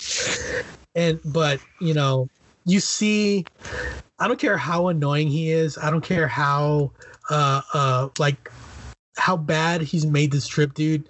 You don't let John Candy sit out in the snow in a freaking car with no roof. It's fucked up. It's fucked up that he really made him sit out there, dude. It's mean. Yeah. And he's just sitting out there, dude. It's such a mean spirited. Like, I get that the guy's been like annoying, but he's been nothing but trying to be helpful the whole time. Yeah. Like, it's fucked. Like, he's been trying like nothing but to help him out, and he just leaves him out there to rot. Like, and there's 2 beds. That's the worst part. Yeah. It's like there's 2 beds. I'm like, you fucking prick. Like, uncool. But he does the right thing, and he takes him in, and they do this really cool thing where they get drunk on the little airport liquor bottles and stuff. Yeah. And Del he tells a story about his wife and how, like, saying like, I haven't been home in years, and like he asks him, how much do you love your wife? Mm-hmm. And what does he say? He says something along the lines of, like, there's no word for it. Yeah. There's no word for how I feel about my wife. And it's like this really heartfelt, like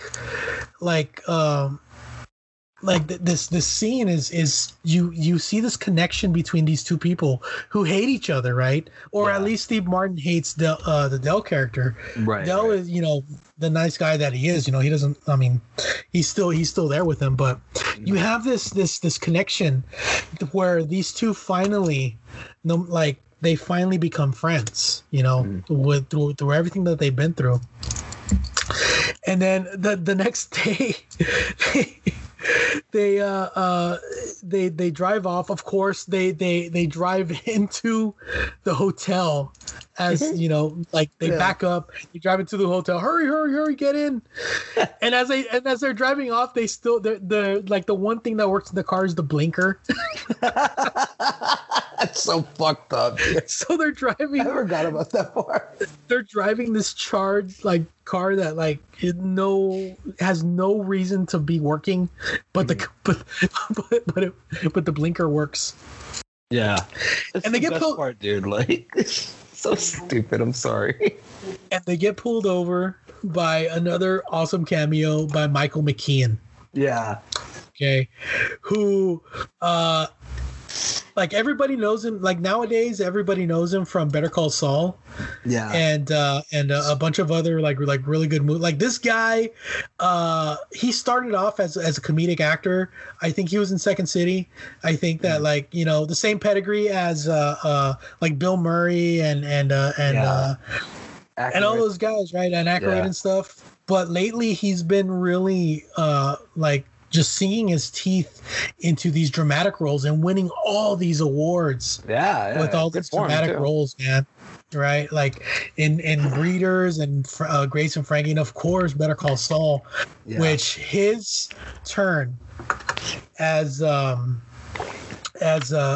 Chuck in that show, I ain't seen that one yet either, man. I gotta watch that one too. I'm not gonna say that it's better than Breaking Bad. I wouldn't believe you if you did.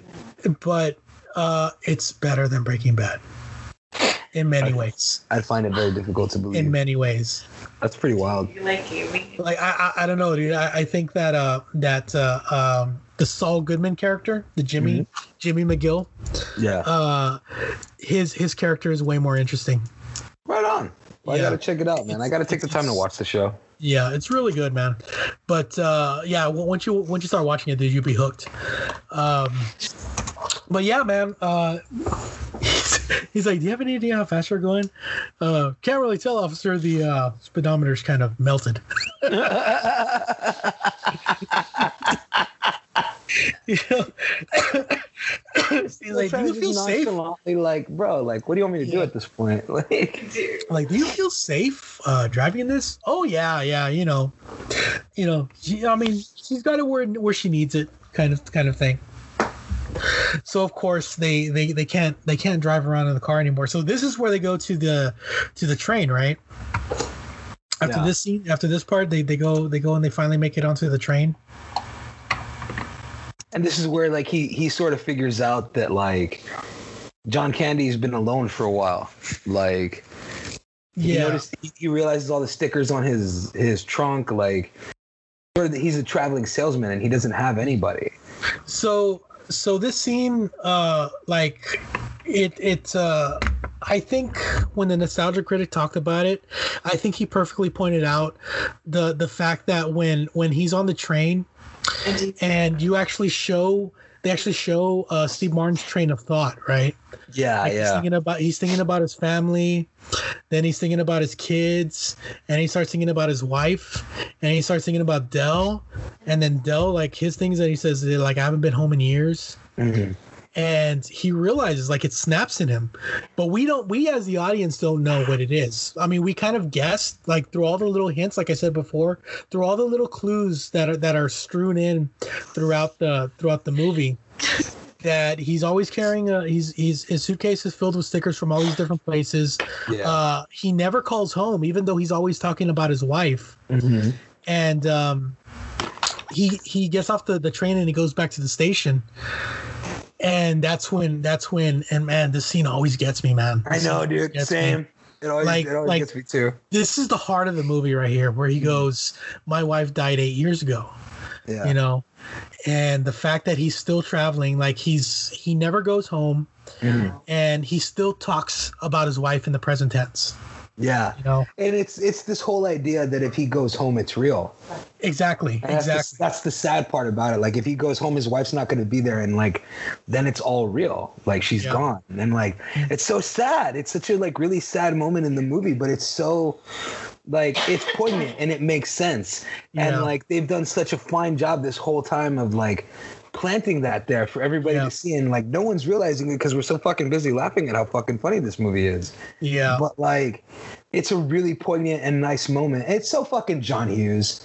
Yeah. Like, yeah. Like it's such the big John Hughes moment of the John Hughes film. And that's the thing that he had, and that's why his movies were so successful, I think, is that he knew how to throw in that dramatic turn at precisely the right moment. He was really good at it, man. He was real good at it.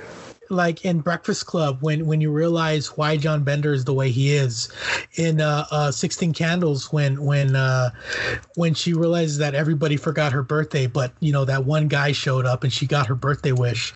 Freaking Ferris Bueller's Day Off, when Cameron, you know, realized that he needed to stick up for himself.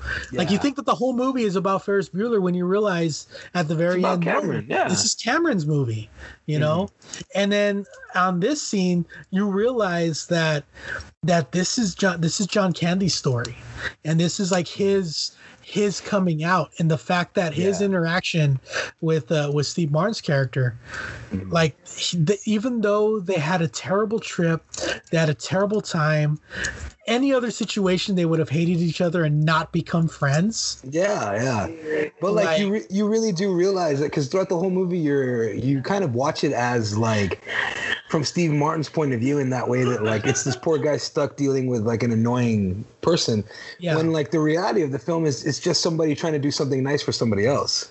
Yeah, because he doesn't have any family. He doesn't have any like all his friends are people that he's met on the road. Yeah. Like, he always has these connections, right? Like, he's got connections with hotels, he's got connections with rides. Like, he knows all these different people, right? But none of them are his family, none of them are his friends. He doesn't have anybody else. Yeah. And when Steve Martin offers to take him home with him, that is the big turn in Steve Martin's character. Yeah. Because Steve Martin's whole thing was, I need to get home to my family, right? Like, that's the only thing that he wanted to do. Yeah. But bringing Dell home after everything that he went through, I think after that insane ordeal. Yeah. I think it made him realize how important his family really is. You know, and how and that's the whole moral of the story. That family is important. Family is everything for people. Yeah. Hell yeah. And when you go through something like that, you know, when you have several near-death experiences. Yeah.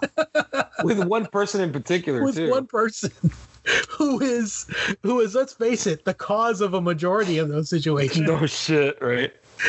Like, you develop a bond, and that bond can make you family. Yeah, absolutely. You know? So it's a great movie, man. Like, there are no really good Thanksgiving movies, and if you're looking for one, like, this is it. You know what I mean? Like, it's the perfect film for Thanksgiving. It's such a fun movie to watch, and like I think if you're a cool parent, you can watch it with your kids. Yeah, aside from that one scene, there's a couple of other scenes in there, but this movie is all PG humor. Like, all the humor is very PG.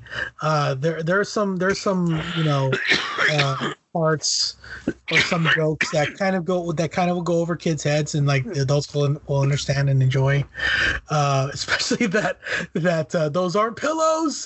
That joke, but I gotta tell you, man.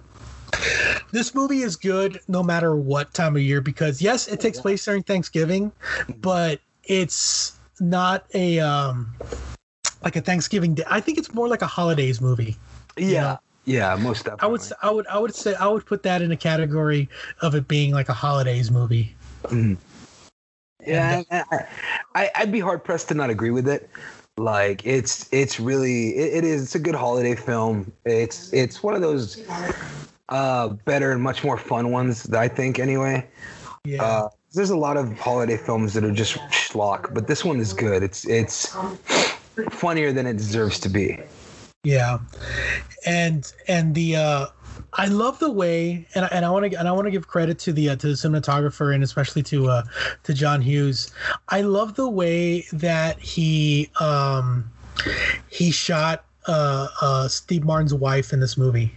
Yeah, because the way that she's shot and the way that she's portrayed in this movie, like, you don't really get her character. Like, she doesn't really have a character. I guess she's more of an idea. She's a like, goal. Yeah, like his romanticized version of his wife. Yeah, and his family. Like you, all the scenes that you see her in is like her just waiting for him. You know. Yeah. Like, she's his whole life, and yeah, like you said, like, they keep reminding you of the goal and the reason why he's going home. And I appreciate that. A lot of movies wouldn't do that, but I think that that this movie really it was really helped by those scenes. So let me see if I can find some other. Let me see. Like, there's Dylan Baker. There's freaking. I don't know if you missed. One of the scenes was when they're getting on the semi truck, and Dell drives up in the semi truck, and he gets down, and he goes, "Hey, look, I got us a ride." And Steve Martin's about to get up. He's like, "No, well, the driver's kind of sensitive about people sitting up with him." And if you look, you see that he's got a black eye on his face. Yeah, like, he's got a black eye. Yeah. But the driver is actually played by a character actor. His name is Troy something, Troy Evans. Okay. Oh, what do I know that name? Okay, Troy Evans was the he played Roger Predactor in Ace Ventura. Ah, there you go. That's right. Yeah. I remember him now. Now, kiss and make up. But Aguado. That was his name. That was Watto. Yeah. And yeah, man, that he like for just like one split second he came out like just one split second. But that was one that I caught. I think we called out all the other ones, man. Yeah, I was gonna say, I was like, I think that's the only one we missed was him. Yeah. Yeah. But man, it's such a good movie, man. With such a terrific like ensemble cast, like even even all the little small roles are important in this movie. Yeah, like the small roles are really funny in this film, and I think, go for it. And I think it's really hard to make a road movie. Like, it's because you gotta keep. You got to keep the attention of the audience, and you got to keep the characters on a constant track throughout an ever-changing backdrop. You know. Yeah. And the fact that this movie was so successful of it really shows the talent that was behind the camera and in front of the camera and everything. And this really is a classic. And I hope that everybody gets a chance to watch this movie, especially really during the holidays. Take the time, man. It's so good. It's such a fun movie. Yeah. Like, take the time to watch it, guys. It's a blast. So with that being said, man, this year's gonna be tough, man. Okay. Very. Yeah, this year's gonna be hard. The holidays are coming up. We're in the middle of this pandemic. It's gonna be hard to visit friends and family and stuff. Yeah. But I just want to say that my uncle canceled Thanksgiving. Oh, really? Like, yeah, he put his foot down. Like, no Thanksgiving this year, man. Like, we normally get together at my grandmother's house, and like we all sit around. Like, Thanksgiving's always a big deal for us. Like, we invite friends and family, and like there's usually like 15, 16, 17 people at our Thanksgivings. Yeah. And some of them aren't even family. Like, we just invite people all the time, and like unfortunately, like this year he's just like, no, I can't do it. Like the numbers are getting worse. Like he's real cautious about it. Like his son, my cousin's a doctor, so like, and his wife's a nurse, so like, oh, so they're in the shit. they're in the shit, man. So like he's like, you guys, he's a physical therapist, man. My uncle's a physical therapist, so he's like, you guys don't understand how serious this shit can really be. Like we got to take this shit really, really, really seriously. Like, yeah. One of the main reasons I've taken it seriously from the beginning has been my uncle. And like, yeah, this year he's just like, no Thanksgiving, man. It was my grandfather's birthday this past weekend. We couldn't do anything with him. Like he caught himself. We thought he had COVID. He has a cold. Yeah. And like, see, that's another scary thing about it, man. Is that you get sick, you're like, oh my God, do I got it? No, and it just turns out that it's a cold, and my uncle's like, no, dude, like we just can't do it this year, and like it sucks. It's hard for me, like it's really difficult for me. So I know it's difficult for everybody out there, man. Like it's got to be hard for everyone. Like it really does suck, and I know we all want to get together and like. And just be with our family at Thanksgiving. I know a lot of us are going to. A whole bunch of us are just going to do it anyway. Like I'm just saying, like, be careful, guys. Yeah. Like it's getting really bad out there. Like it's getting really bad out there again. Just because they're not a whole lot of people are talking about it doesn't mean it's not happening. So just be really careful. So like my wife is going back to school next week, and. Yeah, man. They already have kids at the school right now. They're very little kids, but somebody came down with it, man. Somebody came down with it. Yeah. And so like we had to put our foot down and say we can't have Thanksgiving this year, at all. And it's because of us, because we're looking out for us, but we're also looking out for the other members of our families. Yeah, absolutely, man. Like it's the same. It's like it's not a big deal to me. Like we got turkey anyway. We already got turkey. Yeah. Like we're gonna. I might actually like bite the bullet and get one of those world famous Luby's turkeys, dude. Yeah, get a Luby's turkey, man. We actually like live right by like one of the only ones that's still open in McAllen. Oh yeah. We can literally walk to that Luby's. Oh, that's awesome, man. Like, and we never go. My old stomping ground. Yeah. I gotta tell you, man, I miss living in McAllen. I really do. But that being said, guys, please be safe this Thanksgiving. Be safe. Do you guys have fun? Enjoy the day. Eat a lot of turkey. Eat a lot of your own turkey, as good or bad as it may be. Have fun watching the Cowboys lose again, because I know I will. It's becoming a tradition, isn't it? Yeah, it's becoming a tradition. And don't write any angry emails, guys. I'm a hardcore Cowboy fan. I'm just self-deprecating. We both are, man. Yeah, the real Cowboy fans know. They understand. Yeah. So just like the Halloween season, we're going to be doing a little extra for Christmas. We'll keep it for a surprise until we start that. So next week we will start our first or our annual Christmas movie celebration movies that aren't really Christmas movies. Yes or no? I don't know. They kind of are, but they aren't. Yeah. They take place during Christmas. Yeah, so I guess that counts, I think that should count for something, but we'll hit you guys with a little holiday cheer, man. Like, happy holidays to everybody out there. And, like, don't be upset if Starbucks doesn't have a Christmas tree on it this year. Go get y'all a red cup, guys. Just get a red cup. I bet my right nut says that they're going to be mad about it this year again. Well, they're mad about everything else, man. They got nothing to be cheery about this year, so they're going to be pissed about those cups. Oh, man. They only get mad at the cups when the Democrats are in charge. Exactly. My wife's laughing at that one. Yeah. I'm still waiting for them to take our guns, guys. No shit, right? I don't know about the first guy, but I'm sure the second guy will get it. Yeah. Oh man, I can't wait to turn Muslim. I can't wait to turn into a gay Muslim socialist. Right? That's gonna be fun. Yeah. Oh my god, dude. I've been waiting my whole life for that. And I've been trying to be gay for 15 years. It just doesn't work. Anyway, on that political note, guys, happy Thanksgiving. Talk. Take care and be nice to each other. Just be good. Happy holidays, guys. Yeah.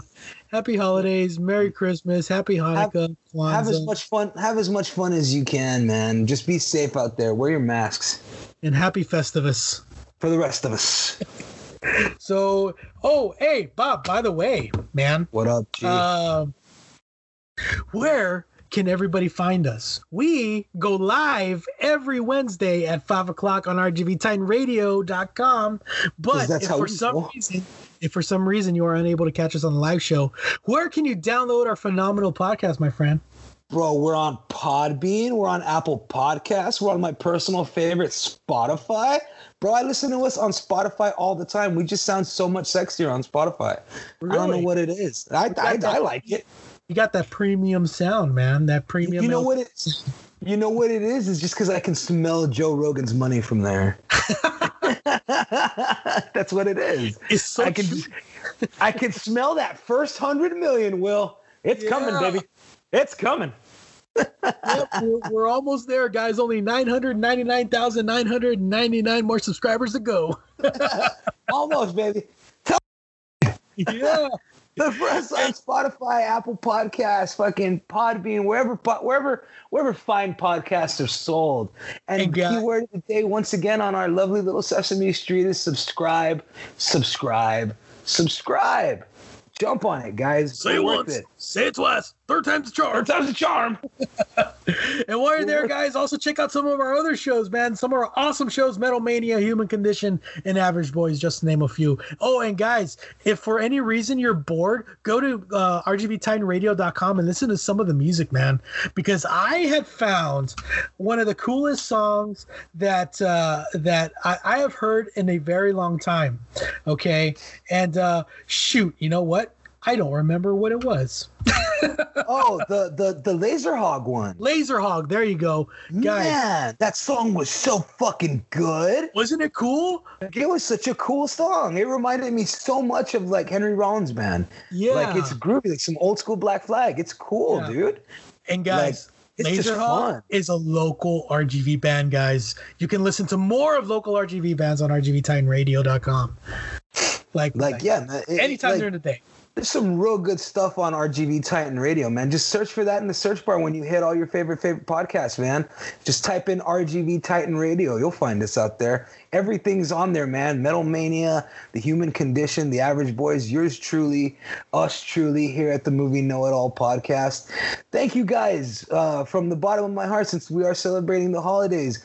Thanks for keeping us around for a year. Thanks for being interested enough to come hear some stuff about movies, man. We appreciate you guys so much. Like, we really do. We're thankful for each and every one of you guys, man.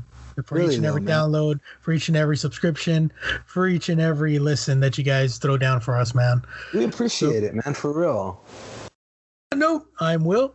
I'm Bob. And that was the Movie Know-It-All podcast here on RGV Titan Radio. We are the 956. Happy Thanksgiving and have a good one.